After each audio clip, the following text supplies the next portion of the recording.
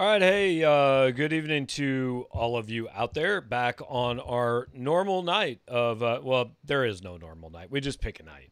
We originally planned for it to be Wednesday, and sometimes it is, and sometimes it isn't. But tonight it is. Welcome to the freshly vaccinated version of the 573 report.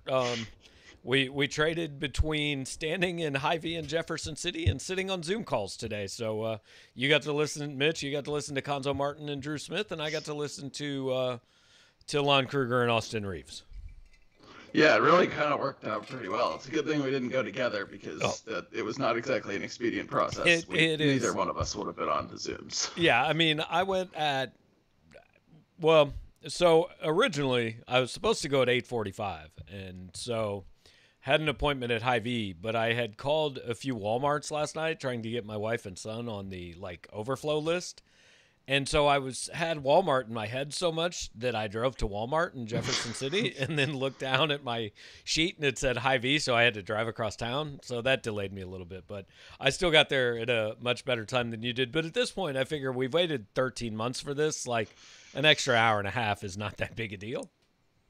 Yeah, I would tend to agree. So, welcome into the 573 report. I promise that is that is not the extent of the COVID talk. There is plenty of COVID talk on this show, but that is the extent of the COVID vaccine in our personal lives talk. The 573 report every week brought to you by 573tees.com. Go check them out on the internet. I would imagine that they probably have some NCAA tournament themed gear for you all. Possibly might even come out with something if, say, Missouri beats Oklahoma. Almost certain they would come out with something if Missouri beat Gonzaga. We'll get to that down the road. But 573tees.com, check them out. If you go through the link on the show page on our site, you can get 10% off your first purchase. And that is better than no percent off your first purchase. So go through that and go do that. All right, so Mitch, we're going to talk almost exclusively basketball tonight, but I guess we're going to start. Case is asking the question, and about an hour ago, I guess Missouri came out on Twitter and said, hey, everybody can come. Stands can be full at Faurot Field. And let's start by saying this. We certainly hope that's true. That is how we would love it to be. And it would be fun if it is that way, and it might be that way. But saying it on March 17th doesn't necessarily mean it's going to be that way. Yeah, right. I mean, and in talking to Jim Sturk, that's been pretty clear. I mean, he says, look, we're planning on full capacity, but there are contingencies. It's the same thing, they said last year. I mean, last year for most of the offseason, we're planning on everything to be normal 12-game schedule, normal capacity, until we're not. Right. So... but that said, obviously this is a slightly different situation. We hope than last season. Yeah. We'll be by next fall pretty far removed from this thing. So hopefully, things can get back to normal. I feel relatively optimistic about it. At least though, we're a little more experienced in this thing, so that now every time we get a statement that says we planned something, everybody doesn't just jump up and down and say, hooray, it's done. Right. I mean, literally every statement last year said we plan to do this. And like you said, you plan to until you don't. And look, I'm not trying to be the wet blanket. I think it's going to be pretty close to normal. I don't know if it'll be 100% capacity, but I mean, the vaccines are rolling out. Everybody, I'm certain by September 1st, everybody that wants to get it will have had the chance to get it. So, yeah, look, they might limit your tailgates, or they might tell you got to wear a mask if you go in. I don't know. That's all down the road. But I think we're going to be pretty close to getting people in the stadium that want to be in the stadium. Agreed. And so real quick, we'll hit on this, and then we'll move to basketball. Case says, do you expect sellout crowds next year if they're allowed with the increased momentum? I mean, it should be, right? Yeah, I mean, will every single seat, every single game be sold out? Probably not. I mean, there's some, I don't remember the exact schedule, but I'm pretty sure there's a few non-conference games in there that are not the most inspiring ever. There usually are, yeah. Yeah, that's not going to be that. Those there's probably going to be some of those that aren't sold out. But man, you would have to hope. I mean, given the amount of energy we've kind of felt and heard around the new coaching staff in the program, and the fact that you couldn't come last year, I think fans would be pretty eager too. The one thing I will say, like obviously nationwide problem, not just Missouri, but like attendance was dipping a bit before the pandemic, and I am curious, and I've seen this floated out, how much having a year where people didn't go to games will convince some people that maybe it was never worth it. I think most people will be eager to get back out there, but there might be some segment who's not. But I think in Missouri's case, given the amount of momentum around this program, you can find other people who'd be willing to go. Right. I mean, I've already said, like, when after I have my second shot and some of my friends do, the first thing I'm doing is going to a Royals game. Like, I just want to go back to a game and sit in the stands, And I think a lot of people feel that way. So we'll see where it goes. But that's kind of where we sit right now. And look, this is I understand all the momentum's around football. Everybody's excited about football, but this is basketball time. And let's just start here. It's been 2 years since we got this tournament. I think I speak for both of us. This is our favorite sporting event of the year, right? Oh, absolutely. Yeah, this is the thing I missed the most last year for sure, especially the first weekend of the tournament. Those first 4 days when you got wall-to-wall hoops, just craziness all the time. It's awesome. It's great, obviously, to have the team we follow, be in there just for – I mean, it's actually not great for watching purposes, but it's kind of cool to, be covering a team that matters.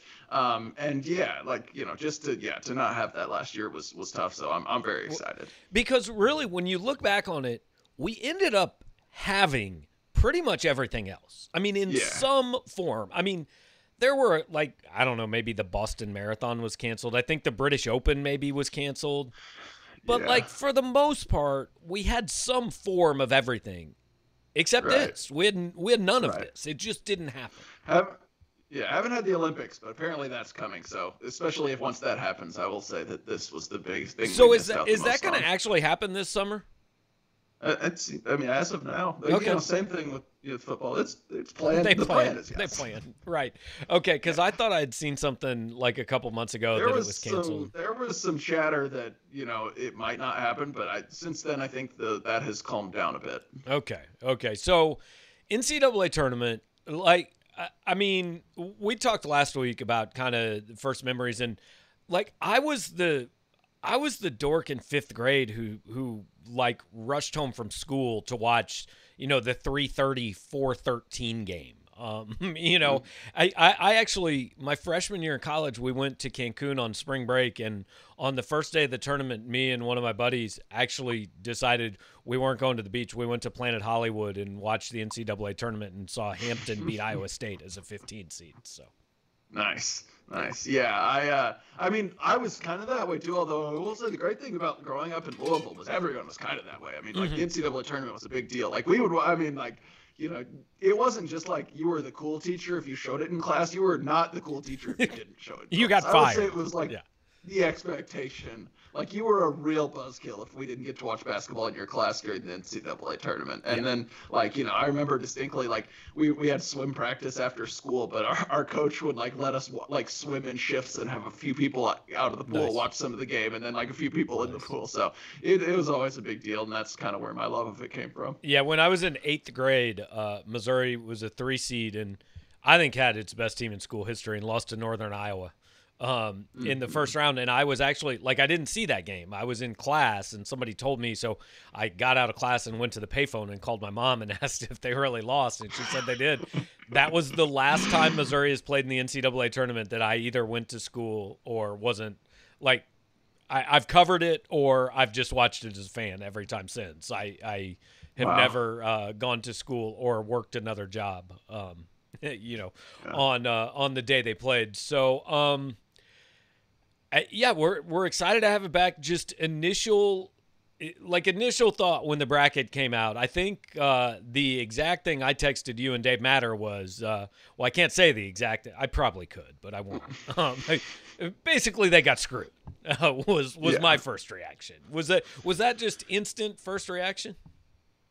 Yeah, that was mine too. I also, like, it was a scramble. The people don't really need to know this or care, but like, you know, the Big Ten title game went late, and so, you know, I'm sitting there prepared, ready to watch, but I'm watching the selection show on a stream because I don't have actual live cable, and so you know, I start getting like Twitter notifications and seeing everyone like blowing me up about like, oh my gosh, Mizzou got screwed, and I'm like, wait, what happened? Did I miss it? And it was basically, it took me like 5 minutes to figure out what the seed was. Yeah. But anyway, yeah, I mean, that was my reaction as well. Like, look, I thought this team was going to be a 7, maybe a 6, maybe an 8, but I even thought 6 was more likely than 8.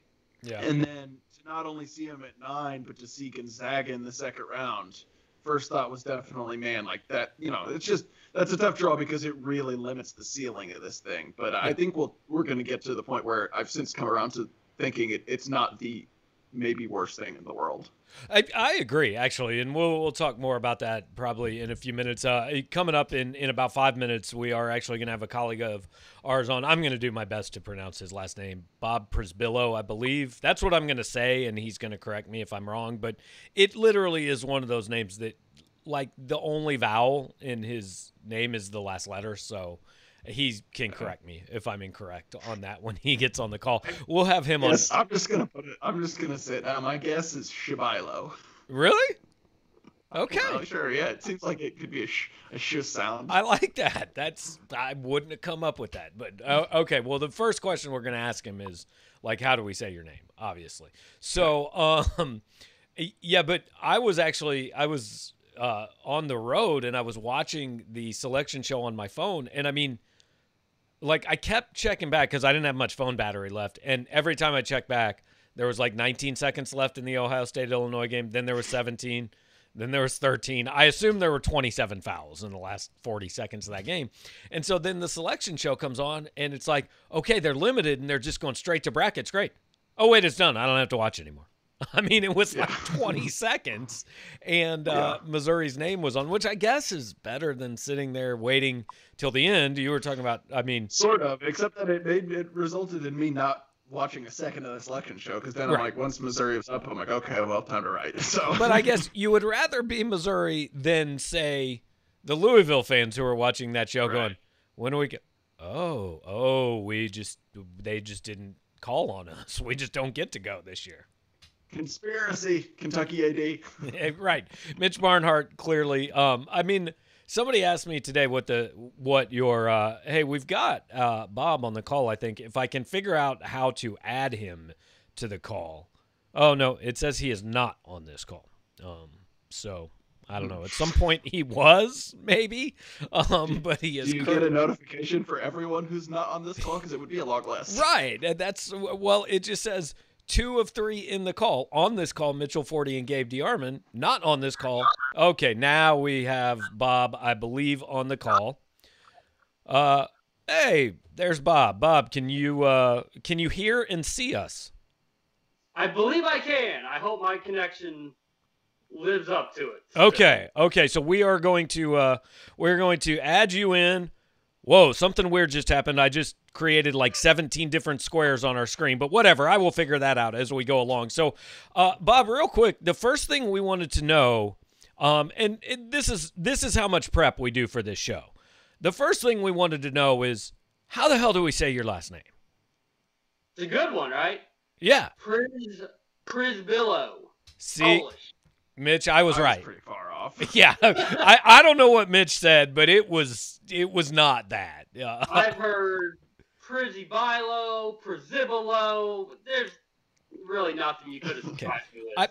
I feel like, frankly, all of those are closer than what Mitch said, but I think you're right. So Bob covers Oklahoma for Sooner Scoop, which is the rival site. Those guys do a great job. I've known Carrie and Josh forever, and so first things first here, Bob. We get on Lon Kruger's Zoom call today, and the first question is, so how big an impact are you going to see out of De'Vion Harmon? And then Kruger just 5 seconds in. Oh, yeah, well, funny thing, he tested positive and he's not going to play. So I assume that was kind of a shock to everybody that covers OU. Yeah, for sure. And that's one thing about Kruger, though. He's very transparent. He doesn't try to hide if there had any COVID cases. It didn't do it when Brady Manick, Jalen Hill had it, or when Austin Reeves, Alonzo Williams went through that process. I mean, it just sort of worked out that that's the first question, and that's sort of what Lon said. But yeah, Harmon, second leading scorer, really just been a spark plug throughout the entire season. Yeah, sometimes I think he would fade in the second half, but just a tremendous starter. Really got the team going time and time again throughout this season. Very tough to try to replace his energy, and just personally, just a big blow for the kid himself. He worked his way for them to earn the tournament berth last year, and then COVID happened. And then now he's even a bigger part of the team this year. And once again, COVID has struck, and he's not going to be able to get a chance to go out there. Mm-hmm. So obviously, and you know, this is something that Kruger kind of covered, but as of now, it appears no other COVID cases on the team, correct? And just as a reminder for people, if there were at this point, if Oklahoma had to drop out, it would not be a replacement team. It would just be a forfeiture. Yeah, and that's the thing, you know, how Kruger had addressed this the entire season is just like, you know, we're not going to forfeit games. We'll just play without those players. I mean, the rule is you have to have 5. There's no doubt the Sooners are going to have 5. And there's no doubt OU fans are pointing the finger at Kansas. There's no doubt in my mind that's what they believe because Davion Harmon and Jalen Wilson are high school teammates. They play together all the time. And Jalen Wilson is out for KU because of COVID. That was why they had to bow out with a Big 12 tournament last weekend. There's a lot of indirect connecting of the dots that are going to have Sooner fans believe in that Wilson and Harmon, you know, nothing shady, just high school teammates kind of spending time together in Kansas City. Now Wilson gets it, then Harmon gets it, and no one else on OU seems to be in any sort of issue. There's going to be a lot of people saying that's the Jayhawks striking once again. Well, you know, the enemy of my enemy is my friend. So, Bob, you have joined the correct YouTube show to bash Kansas. We will just turn this over to you. You will make many fans if you just want to insult Kansas for a while. Yeah, it's just, you know, Harmon's mentioned, you know, playing against Wilson and how much, you know, he was kind of excited and nervous about it throughout the course of the season. But now is their third meeting of them last Thursday. And, you know, and then you just find out Kansas got to bow out, and then you find out Monday that it's Jalen Wilson. The first thing that I started texting some other media members, watch out for Harmon. It's like they're just super tight. You know, when they went through COVID last summer, that's who Harmon really hung around a lot, and they spent a lot of time in the gym getting ready for this season. Now, again, that's not confirmed, and you even heard, you know, Lon Kruger not deny it, but say there's no way we're ever going to know, but just for OU fans, they're firmly going to believe that Jalen Wilson has now led to Harmon not being able to play. Gotcha. Well, going back to the guys who are going to be on the court, you know, in my mind, this kind of biggest thing in this matchup comes down to which team can kind of assert its style, because Oklahoma likes to have, you know, 5 guys on the perimeter. Their big man is not a traditional back to the basket scorer in Brady Manick, whereas Missouri has that guy in Jeremiah Tillman. What do you think is the key to which team can kind of, you know, win that kind of battle of the fives and make the other kind of adjust on the defensive end? It's got to be the Sooners bringing the tenacity on defense. That's what they did in January. When we talk about that historic streak of beating, you know, Kansas, Texas, Bama, 3 top 10 teams in a row, it's because of how good they played on defense. Because it's not every game your shot comes with you. You don't shoot well every single time out. But if you bring your defense, you're always going to be in it. And just lately, they've had lapses and really terrible timing. And like the first half against Texas and the regular season finale, they played like junk. First half against Kansas, like everyone watched last Thursday, 15 points. They played like junk. And that starts with Elijah Harkless, you know, someone who wasn't even eligible going into the season, who even knew he wouldn't be eligible. He knew full well when he transferred from Cal State Northridge last spring that he was going to redshirt this year. And when the NCAA said everyone's free, they finally put him into the lineup, and he worked his way into being the starter. He is the spark plug on defense. If it's Harmon on offense, it's Harkless on defense. And if he can create some havoc, some turnovers early, a lot of times the rest of the team feeds off of that, and you see them starting to lock down on defense too. The matchup everybody's going to focus on is Austin Reeves and Drew Smith. They're the leading scorers. They're the leaders of this team. Drew Smith's first-team All-SEC defense. But to me, especially for, I mean, this matchup is Manek and Jeremiah Tillman. Because last year when these teams played, Manek drug Jeremiah Tillman out to the three-point line, and Tillman didn't know what to do, and Manek popped, I don't even remember how many it was. It was a bunch. The flip side is when Missouri's good, they throw the ball into Tillman, and when the other team doesn't have that traditional big guy, I mean, he's capable. I think he had 36 against TCU. You know, he's capable of 25 and 15 in this game. So which of those two matchups do you more look at as kind of going to determine the game? Because I think Smith and Reeves probably kind of cancel each other out, and I think it's the other one that's bigger. I would agree with that, and I would agree. Also, it's a different Brady Manek compared to last year. He went through actually testing positive for COVID, and it slowed him down considerably throughout the second half of this season. It feels like he's rounding into form, but he mentioned flat out his self-confidence has been up and down the entire season. And what happens is if he's not hitting his threes when, the pick and pops, if he's not contributing there, sometimes the rest of his game really fizzles. And I'll be curious to watch what kind of leash Lon Kruger gives Manek in the first half. If Brady doesn't hit his first couple of shots, do they go with Kur Kuath? Again, he's not a back-to-the-basket player. Kur Kuath is not going to score 10 to 12 points, but he's much better in terms of being a rim protector. He's going to block at least one or two shots.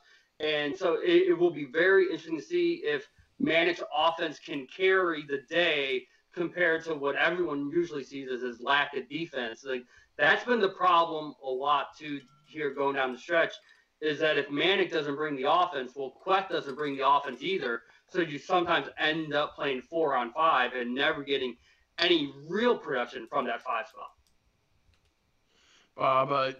In a lot of ways, Missouri and Oklahoma are in very similar positions, being that they just didn't finish. They were, in position to get a top 4 seed at that midseason reveal, and they did not finish the season well. Missouri lost 6 of its last 9. Oklahoma lost 5 of its last 6. I mean, you kind of already got into the reasons for Oklahoma's slide with the defense. How likely and plausible do you think it is that Oklahoma could get back to being the team we saw, I don't know, January, February? It's not likely. It's really not. When you lose Harmon, that doesn't make it any easier for you. You need to see more trust. And we talk about defense. We'll switch to the offense. And with Austin Reeves, I don't know if you guys paid attention at all, but he took the last 8 shots against Kansas. I mean, you need to trust other teammates. And the debate has raged on for the last few weeks. Is Austin Reeves doing this because he's the only person who can do it? Or is he doing it because he's not allowing anyone else to try to help him go down the stretch? First 35 minutes, this offense is fun. It's free-flowing. The ball movement is crisp. Last 5 minutes, it's slowly walk up the court, wait till there's about 10 seconds left on the shot clock, and then try to make a move. And it hasn't been very effective. There have been, and the thing that Lon Kruger brought up, there's not that big of a difference. Reeves did hit the game winner in Morgantown. He's been a guy that's come up big in the clutch time and time again. He just hasn't done it during these last couple of weeks. And I think that was what my colleague was pointing out by asking about Harmon. I think a lot of people are waiting for Harmon to become that second option. And now that is not even possible throughout the course of this weekend. So you sort of wonder, will anyone really take the initiative to try to become that second option, or will they even just rely on Reeves even more than what they had throughout the last 5-6 games? I mean, none of this sounds familiar at all. Team that was, hoping for a 3 seed, collapsed down the stretch, no offense in the last 5 minutes. None of this is familiar. So these two teams should just have intra-squad scrimmages in Indianapolis and tell each other who won rather than playing each other because they're just facing each other. Bob, we were talking about before you got on, I mean, the reaction in Columbia during the selection show. When you're the 4th team on the board, it's not really a show. It's just like, oh, the show's over, let's go to work. But also, not only a 9 seed, which was lower than Missouri was expecting, but you can't help but kind of look at that other team that's above you and go, well, even if they win on Saturday, this probably isn't going to be more than a 2-game tournament. So what was the reaction in Norman to the 8 seed and then the Missouri-Gonzaga draw? A lot of the reaction was just, we put ourselves in this spot. We did it to ourselves. We had chances. You win against Kansas State. I mean, and you look at that the loser of 5 of the last 6. None of them are by more than 7 points. Right. They had chances to come out with a big defensive stop, make a big shot here. Maybe you've only lost 3 of 6 instead of 5, and you're 6 seed instead of an 8. I think between 6 and 8 is what everyone really thought. Maybe the 6 because they had 5 top 15 wins.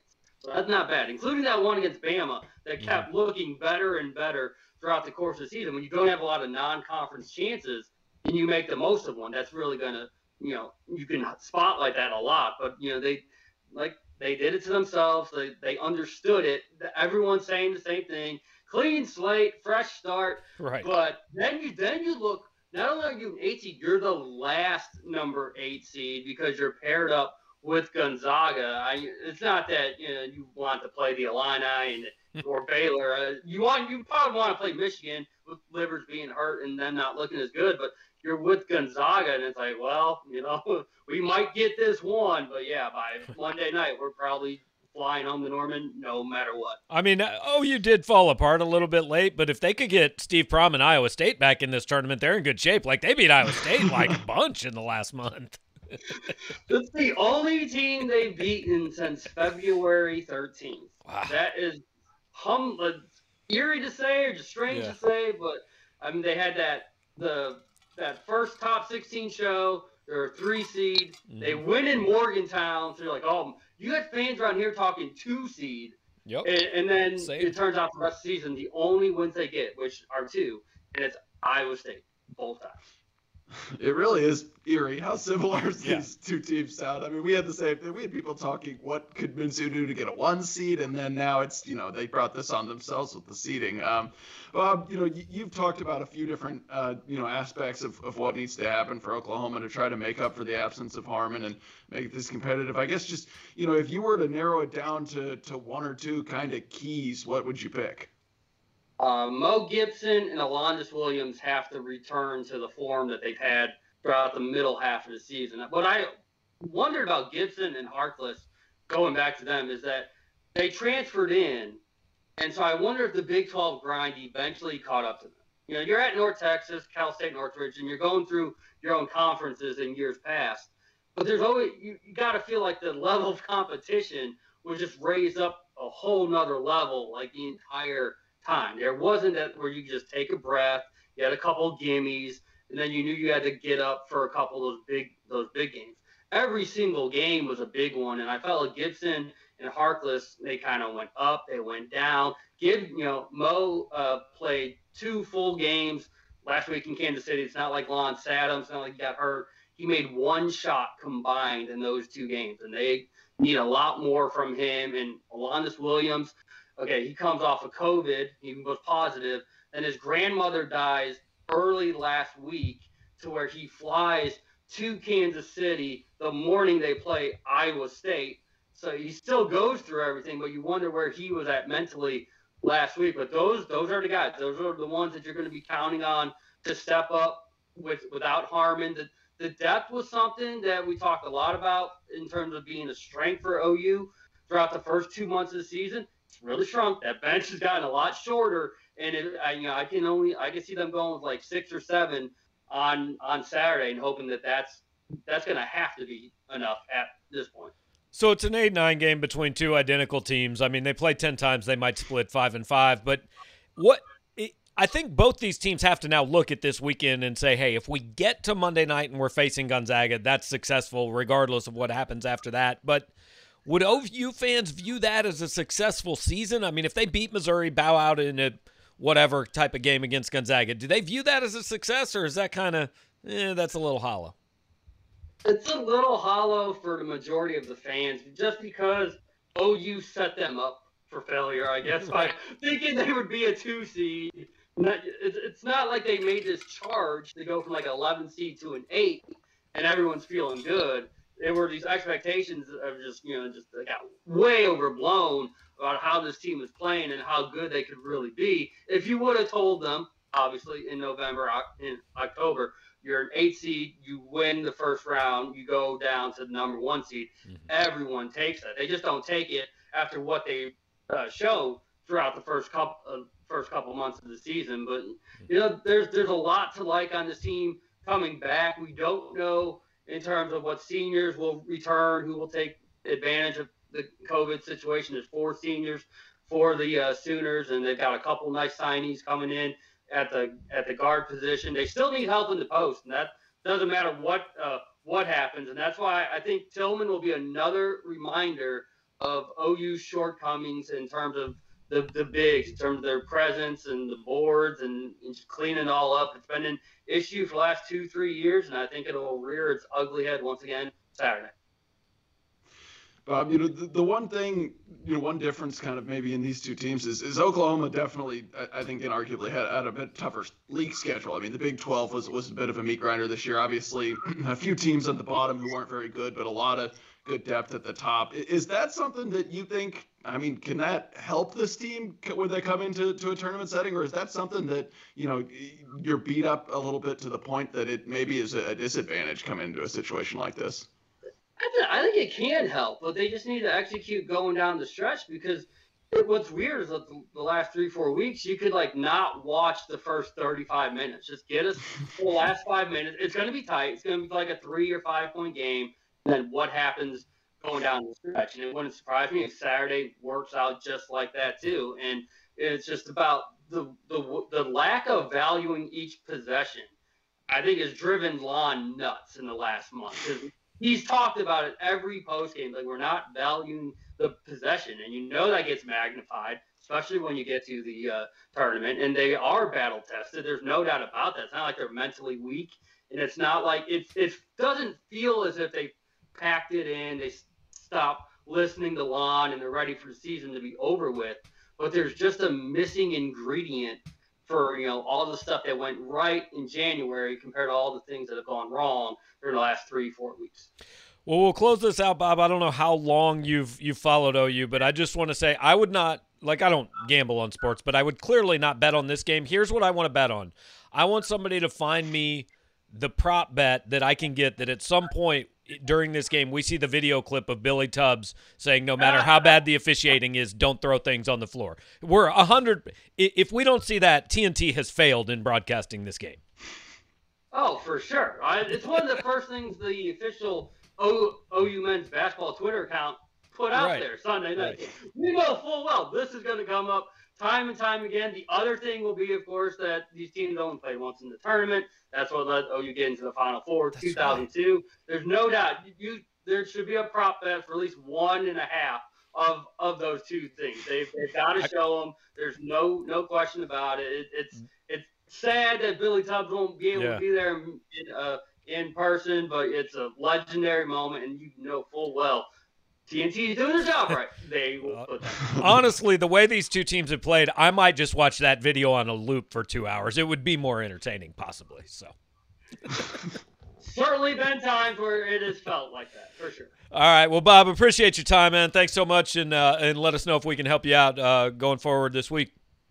All right, guys. Appreciate it. All right. Have a good one. Bob. That is Bob Przybylo from Soonerscoop.com. That is the Oklahoma rival site. And seriously, if I think a rival site's not very good, I just kind of will gloss over it. The guys at OU do a great job. I've been friends with them for a long time, and you should check out their coverage of the OU side of things. We posted the video of Lon Kruger and Austin Reeves today, but they'll have much more from that side and kind of what the effect of Harmon out. I mean, seriously, Mitch, if we went on an Oklahoma show and did an interview, we would just say all the same things that Bob just said about OU.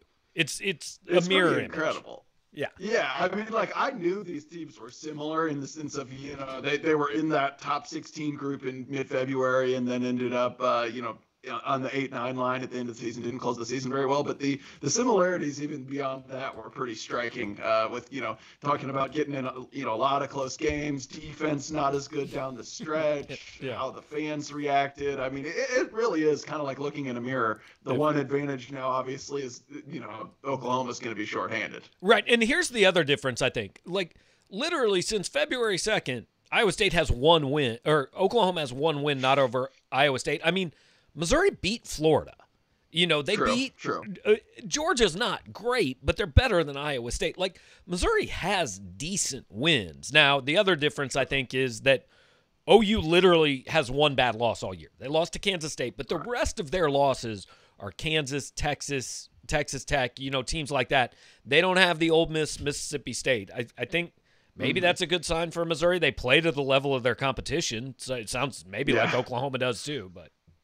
Yeah, I would almost guarantee it'll be kind of like Bob said, where you really don't need to watch the first 35 minutes. At some point in the last 5-6 minutes, it's going to be a one-possession game, and then whoever makes a few plays down the stretch wins. I will say I feel like, like theoretically, and I know, these players weren't here for all of this stuff, but like theoretically, I feel like this game should mean a little more to Missouri. I mean, like these Oklahoma guys have been in the NCAA tournament before. That program has experienced success beyond that point. I'm not saying they're not going to be fired up, but like this should be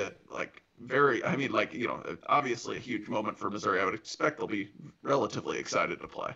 Yeah, you would think so. I mean, you would think they'd get their best effort. And look, we think everybody watching this show is probably going to watch the Missouri game from wire to wire. But yeah, if I was just telling a friend of mine, what should I do for this Missouri game? I would 100% say just flip channels from 6:25 to like 8:10, and then tune in, and it's gonna be. I mean, Missouri's going to somehow have made this into a 4-point game. Whether they've come back from a 20-point deficit or given up a 20-point lead, it's going to be a 4-point game. And then you'll find out what happens in the final 4 minutes. But, look, I mean, we're joking, but, I mean, it should be competitive. I think it should be a good game. 8-9 games are. Yeah, absolutely. Yeah, I think it'll be close. And, kind of circling back to something I was saying before we had Bob on, while this draw as a whole maybe is a little frustrating for Missouri fans, you could do a lot worse than drawing Oklahoma in the first round. I mean, if we're talking about Loyola or, Georgia Tech or, LSU again, although they played LSU close last time, I'm feeling a lot less confident about this being a close game. So I definitely do think, if the goal is to win a game, which is obviously step one for this program, I think they should definitely have a fighting chance at minimum. So it's kind of like Bob was saying. I know Missouri fans, even if they beat Oklahoma and lose to Gonzaga, even if it's fairly competitive, are going to look back and say, yeah, but look where we were 2 months ago. I get that. But to me, if you're playing on Monday night, look, I'm not going to say it's an outright success, but it's at least progress and a step forward. Absolutely, yeah. And Konzo said that today.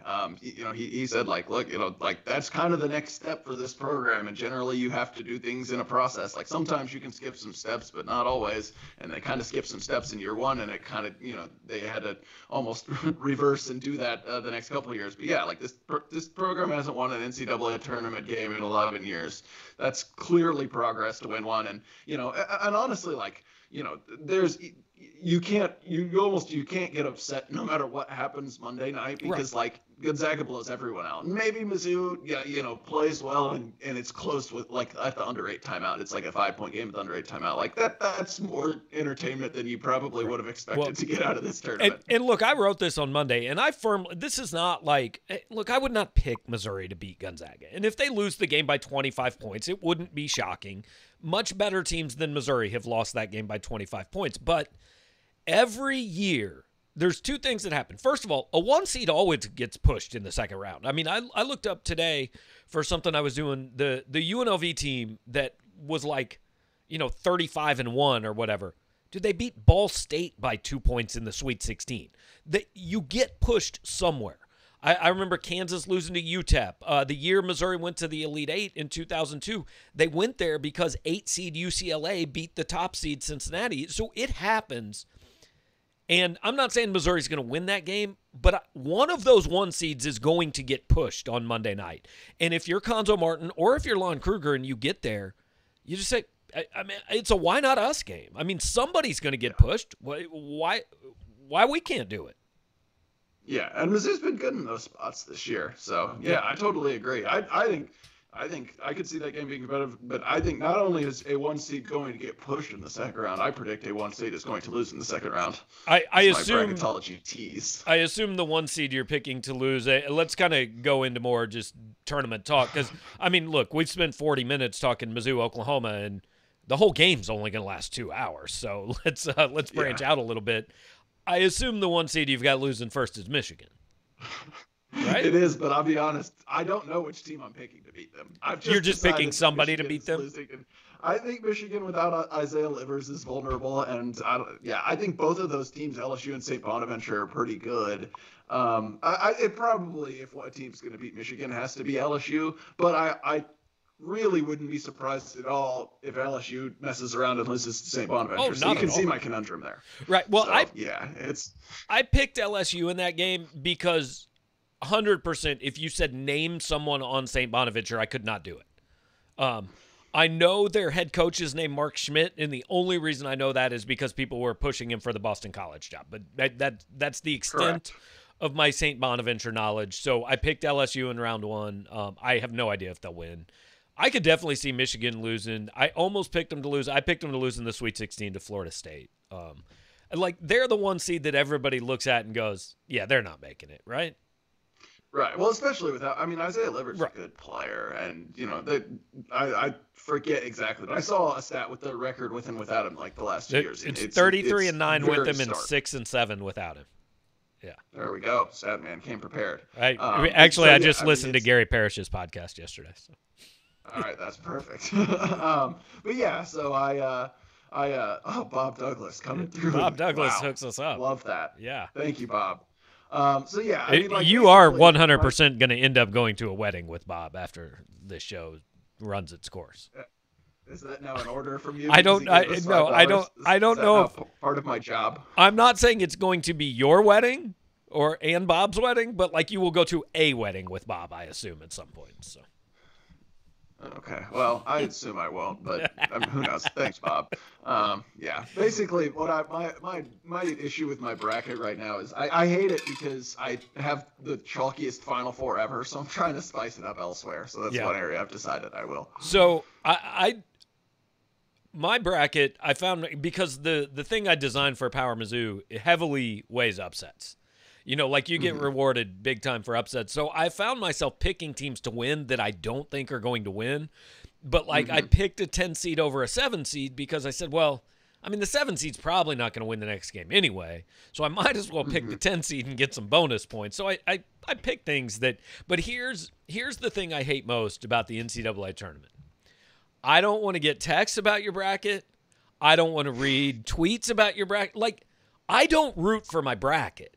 Sure, I'd like to win, but I just root for good games. And if I've got Gonzaga winning the national title, right? If I've got this is a bad example because they could play Missouri, but I've got Illinois in the national semifinal. If Illinois is down 3 points to Loyola Chicago in the second round, I will 100% root for Loyola Chicago to win that game, and I don't care about my stupid bracket contest. So yeah, I tend to agree. I root for my bracket for sure. In the first rounds, it's fun. It's a way to have a rooting interest in every game, which I think is part of what makes the tournament fun. But yes, there are certain situations where I don't care what I picked. If I got a chance to see UMBC take down Virginia, who I had in the Final Four, absolutely, I'm pulling for that to happen. I was a little pissed off when I had Georgetown in the national final and they lost to Dunk City. A little bit, because that was amazing. You must not have watched that. I didn't watch that game. No, They were the most likable team I've ever seen. I think I was covering a game at that point, but I could be wrong. Yeah, probably so. They were incredibly likable. But anyway, my thing on I get very fatigued of seeing the texts and tweets about, or mainly the tweets about people's brackets. My rule is you're allowed to text me about your bracket if we are in the same bracket pool. That's cool. We're, that means we know each other pretty well, and we're directly competing against each other. And generally the texts are just about commiserating, so that's fine. It's generally not oh, dude, my bracket's doing so good, then I'll be annoyed. But right. Look, I'm taking your money. Yeah. All right. So you said you've got a chalk Final Four. Let's just go through it. We'll go bracket by bracket. We're not going to pick every game. Nobody wants to sit and listen to two idiots pick every game on a podcast.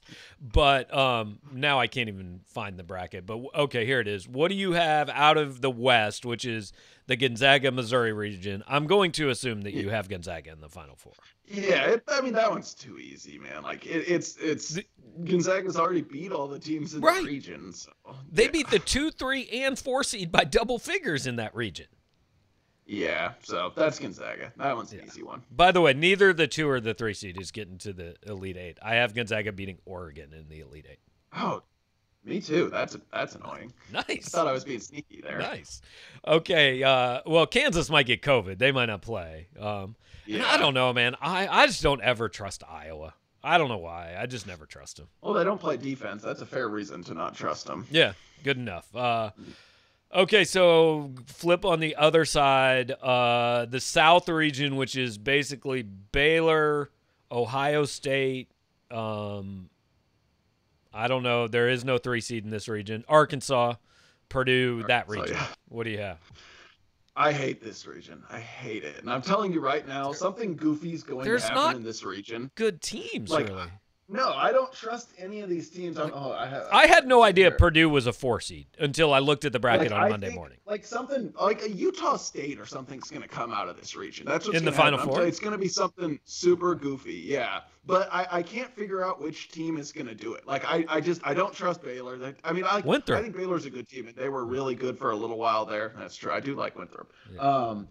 But they've not been playing that well lately. Ohio State has some clear flaws. Arkansas, I just don't think is that good. Maybe it's because I only watch them play Mizzou, and they apparently don't play very well. So I'm searching for a team to pick here, but I don't trust any of them. I'm thinking I might pick Utah State, but as of now I have Baylor. I mean, I picked Ohio State and I hate it. I don't. Yeah.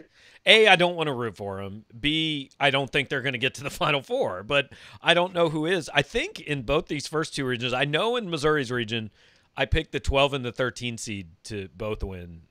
No, I picked Creighton to win, but I picked Ohio to beat Virginia.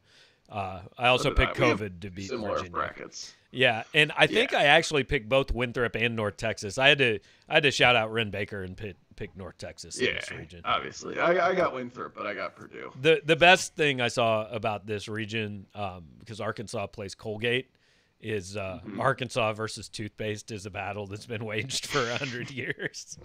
So that's incredible. I thought that was a pretty good tweet. That was the best thing I saw. Okay, so we know we don't have Michigan. So who do you have out of the I guess it's the East region?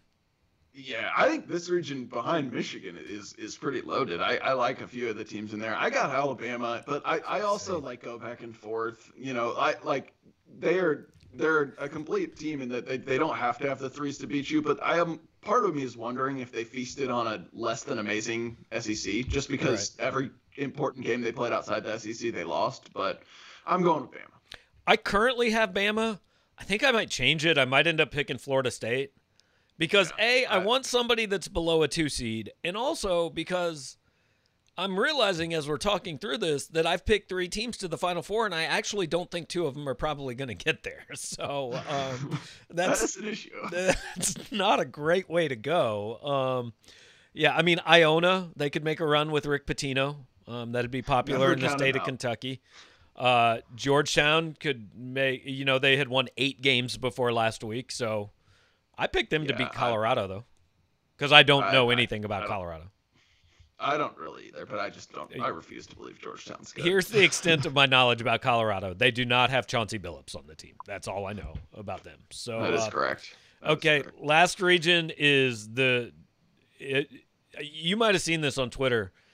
All the teams are orange, right? It's like Illinois, Tennessee, Oklahoma State, Clemson, Syracuse. Yeah. So somebody asked Rick Barnes on his call today if he was worried his players would throw the ball to the wrong team because all the teams are orange.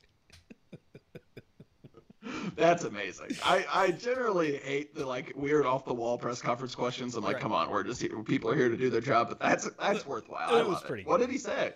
I didn't see the answer. I only saw the question. So that's disappointing. Yeah. But I mean, I don't know. I've got Illinois out of this region. I think they're the best team. Although I'm furious with the selection committee for putting Oklahoma State in this region and not the one above it, because I could have someone to pick in the one above it. And I really like Oklahoma State, and I think that Sweet 16 game could be a lot of fun, but I can't pick against Illinois right now. They are playing really, really well. I mean, Oklahoma State clearly got screwed. Yeah, right, I as think a so. 4 seed? They beat West Virginia twice in the last month, so that kind of makes no sense. Yeah, so they'll obviously lose to Liberty. Tennessee will obviously lose to Oregon State. I have said that same thing. I texted a friend of mine and said I was so high on Oklahoma State, and now I'm seeing everyone else so high on Oklahoma State. Pick Liberty. That's just how these things work. It's gonna happen. Yeah, I somehow have Houston to the Elite Eight. That's stupid, but I don't know. Whatever. Akeem and Clyde are coming back. Yeah, I think I have a vacant spot in that bottom Elite Eight spot right now. Like I'll figure that out at some point. Like I think I've rotated between. You're aware the games start tomorrow, right? Oh yeah, but I think we have till Friday to lock in some picks. I don't really know. Okay, Sam Smith is wanting to know how many SEC teams make this Sweet 16. So I've got Bama definitely in the Sweet 16. I think I've got Tennessee in the Sweet 16. I think I actually maybe haven't beaten Oklahoma State. I don't know if I do or not. I'll have to look. I just said no, I don't. You had just said Oklahoma State was in there. Yeah, I don't. Okay. So I do have Arkansas in the Sweet 16. I have them beating Texas Tech. Do you have that? I can't decide. Yes, I have that as of now, but I reserve the right to change that. Okay, so I have only 2 SEC teams in the Sweet 16. The only one I have losing in the first round is Florida, though. Yeah, I have Florida losing in the first round. I currently have 3 SEC teams in my Sweet 16. LSU is in there as well. But again, I reserve the right to. I can't decide what I want to do with that South region. I might decide Arkansas is losing to Texas Tech or Utah State. We do the bracket completely opposite. Like, we're on day 4 of having a bracket, and you're not done with yours. I fill the thing out in like 12 minutes, and I never go back and change anything. I'm just like, just do it on a whim. That may be a reason I've legitimately never won one of these things. I'll usually try to fill one out Sunday night, and then I'll take some time to stew. But really, in like between days 1 and whenever it's due, I don't actually really do anything. I just kind of I'm like, I'm thinking about it, but I don't really actually like do much research other than maybe listen to a podcast. So then it just comes time to actually submit it, and I just make a few random changes and send it in. Yeah. I don't know, a name I can't pronounce wants to know if this is the year we get revenge on Norfolk State. I feel like that would be a hell of a story if it was Missouri-Norfolk State in the second round. Yeah. And I don't know, this Norfolk State loss, if that happened, that might actually be even more painful than the last one. I'm not sure, but it's possible. Yeah, I think it kind of would. I don't. Yeah, I mean, because you'd be staring at that free pass to the Sweet 16. Right, that team was a legitimate, Final Four contender. This one maybe not. But yes, the free pass to the Sweet 16, and the fact that it would have happened twice. But I mean, if just for the hell of it, if Norfolk State wins that game, it beats. Also, if we're talking about Norfolk State winning 2 games, right? By the way, correct. So. Well, they just warm up against App State. They get their legs under them, and that's a huge advantage. But I mean, this is what we do on this show. We talk about stupid things that are never going to happen. So just to pretend, of course, Missouri is not a Final Four contender, but if Norfolk State beats Gonzaga, Missouri actually is a Final Four contender. Because then then you got to beat Norfolk to get to the Sweet 16. I have them playing I have Ohio in the Sweet 16. Yeah, that's. And then I have Oregon, who they've already beaten. What if they had a tournament road of Oklahoma, Norfolk State, Ohio / UC Santa Barbara, and then Oregon? That would be favorable. And it's not impossible. I mean, the Norfolk part is impossible, but that's not happening. There's like a 0.1% chance. I want to say the night that Maryland-Baltimore County beat Virginia, we were at the Missouri-Florida State game. Is that right? You were. I was not, but yes. You were not down there? Okay. No, I think you covered it with Keegan. Oh, that's right. I had promised Keegan he was going to the tournament. That's right. But yeah, we were I didn't, because Florida State got up 22 points or whatever, and I'm like, well, cool, I can just watch Virginia, Baltimore County for a little while, and then Missouri ended up making it close enough that we at least had to pay attention for a few minutes. Case would rather play Gonzaga than Norfolk State so as not to get the flashbacks. This year is a bonus because the NCAA doesn't have Kansas playing its games half an hour from Lawrence. I mean, that's true, but also, Kansas generally has earned that right. They don't put 12-seed Kansas in Kansas City usually. But Kansas might want to go ahead and and get a banner now? Because like I feel like it might be a minute before they get a chance at another one. Maybe. We'll see. I'm still not sold. It actually might not be done before next year's tournament, right? Right. So that's very possible. Okay, let's see. Rolling through. Okay, Nick wants to know if Mitchell Smith will guard Brady Manek. He will some.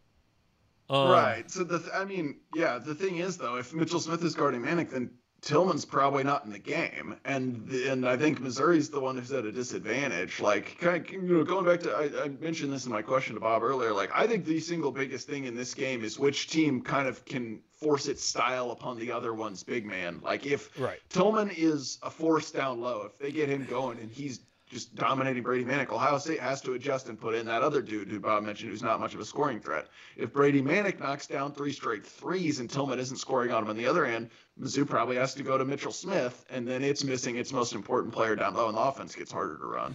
Well, and I don't know if it's even so much as which big man plays his style, because I feel like we're kind of back to, I don't know, good Jeremiah going to show up or bad Jeremiah going to show up? Because if bad, I don't really care Jeremiah shows up. Missouri's going to lose this game. But if good Jeremiah shows up, he can have 25 and 15 in this game. So yeah, no, I definitely agree. Cam wants to know, what do you expect Mizzou to do in terms of matchups? More likely to see Kobe on Manek, put Mark Smith on Reeves. Now, Drew Smith's going to guard Austin Reeves, right? I mean, I think Drew Smith will guard Austin Reeves for every second Austin Reeves is on the court. Unless Drew, I don't know if you noticed in that Zoom today, Drew said he's really good at getting fouled. Well, that could be a problem because Drew fouls a little bit. Yeah, he does. That's true. So I feel like if Drew gets 2 in the first half, like you got to switch him off. You can't take him off the court, but you got to switch him off Austin Reeves. 100%. You don't take him off the floor. Yeah, no, I agree. He plays forward. He's been much less foul prone lately. Yeah, that's true. And I meant to bring this up with Bob. Kind of, we'll wrap it up talking about bringing it back more to this game. So in looking at OU's numbers, here's what I figured out. They do 2 things really well. They don't turn the ball over, and they don't foul very much.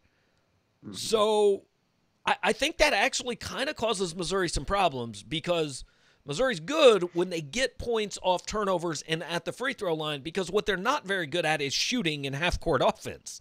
I think Oklahoma's going to make them be good at half-court offense to win this game unless they just play an uncharacteristic game. Yeah, I tend to agree. And, I mean, like, when I first kind of sat down and looked at this, I just didn't think it was the most favorable matchup for Missouri. Obviously, losing De'Vion Harmon hurts Oklahoma quite a bit. Yeah. But yeah, no, they're going to have to find a way to execute in the half court, whether that's a few guys stepping up and knocking down some threes, whether that's, being able to go through Tillman, like we mentioned, whether it's Xavier Pinson being the good version of himself and being able to get to the rim and create for others. One of those things or multiple of those things is going to have to be working. Otherwise, Mizzou could, do this thing where they go like 7 minutes without scoring. Yeah, no. Well, they're going to do that at some point in this game. They're going at minimum of 4 minutes without scoring. Shannon wants to know if we're going to cover the spring game. So Mitch is actually leaving for Indianapolis tomorrow. He will be not in the bubble because he's not allowed, but he will be in the city of Indianapolis for as long as Missouri is. I will cover the spring game on Saturday afternoon, then come back to my house when that is done and do pregame and postgame here on this fine YouTube channel that we have for Mizzou, Oklahoma. We will be doing that on Saturday, double duty. We didn't really talk about the spring game tonight because, look, guys, I'm going to be honest. I know there's a lot of people who are bigger football fans, but I refuse to talk about a football practice when Missouri is actually in the NCAA tournament. And, I think, and I'm not going to get, I heard, like, we were laughing about this, the podcast I do with Neil and Jay, we were laughing about how college basketball media gets a little over the top, right, about, hey, basketball and it's the greatest thing ever and this is March and all this crap. I actually heard saw one media member tweet that he was getting nervous at the beginning of the selection show which I didn't really understand. Like, I don't know who he's nervous for. Like, we aren't getting selected. I wasn't nervous that I wouldn't be able to cover the tournament, but so I'm not going there. But my point is, long way of getting here. Like, I'm just so glad to have this back. Like, I cannot wait. I am going to watch the first four tomorrow night. I've never watched the first four. The first four is stupid and I hate it. I'm watching it tomorrow night. I might even stay up past 10 o'clock to watch it. Wow, well, you're gonna have to, because I think that last game Michigan State UCLA tips off at 8:50. Yeah. Yeah, so that's problematic. But yeah, I mean I'm excited too, and there will be plenty of time for us to talk football before the season starts. Yep. We will have tons of football discussion. But yeah, it's the best time of the year for basketball, so hopefully everyone can enjoy it. So we're gonna close it with this. Look, we're not gonna. Neither one of us would predict that Missouri is still playing this time next week. I mean, it is not impossible, but neither one of us will predict it. So just gut reaction, is Missouri playing Monday night? I think so. I'm going with yes. I was 50-50 before the Harmon news, and, I'm sure Oklahoma has, other players on their team. I'm not super familiar with their bench, but, that still seems like it's a significant loss, and it's like the type of thing that, I think in a really close game goes ahead and shifts the balance a little bit. Missouri, like I said, they should be. I mean, you would certainly think they'll be ready to play. So I'll go with the Tigers. Yeah, this is the equivalent of Xavier Pinson not playing, basically. And if Xavier Pinson doesn't play, I'm going to pick Oklahoma. So I picked Missouri. I did it for the 1-point bonus in my bracket for the upset. But I think Missouri's going to win. And look, we've talked before. When it's a 50-50 toss-up, what good does it do for us to come on here and pick against Missouri, right? So there's a little bit of good it could do is you all should be mad at me because my picks on Missouri games this season have been just awful. Like in my daily preview, game day preview things, I think I'm like, I mean, straight up, not even talking about against the spread, like straight up, I for sure have a losing record. I'm going to give you a hint. If you're still doing this next year, pick Ole Miss. Okay. Yeah, to beat Missouri. We're pretty sure about that. So, all right, guys, appreciate you watching. One more time before you go, hit the like button. Tell people about the show, and also tell people about 573tees.com. They've been great to us all year long. We're going to keep doing this show. I mean, basketball's over probably by this time next week. Football's basically over by this time next week. But we're going to keep doing this show every week because they're good partners, and we want to point you their way. And look, I don't know, it might actually be fun. We might make stuff up that's enjoyable to talk about, or it might suck. We might just get on for 10 minutes every Wednesday and be like, I got nothing. But hopefully you'll be here and check it out with us. Mitch, enjoy Indianapolis. It's going to be kind of weird, but I don't know, get some shrimp cocktail delivered to your room or something. For sure. Get some Shapiro's. Absolutely. Actually, just bring Shapiro's back. Like, I will eat it after the 7-hour drive. I don't even care. So, all right, guys. Thanks for watching. 573tees.com. Mitch will be in Indy. I'll cover spring football. All kinds of stuff. And we will be back here sometime next week. We're going to shoot for Wednesday. It will probably be Wednesday, but we'll let you know. So, we'll talk to you then.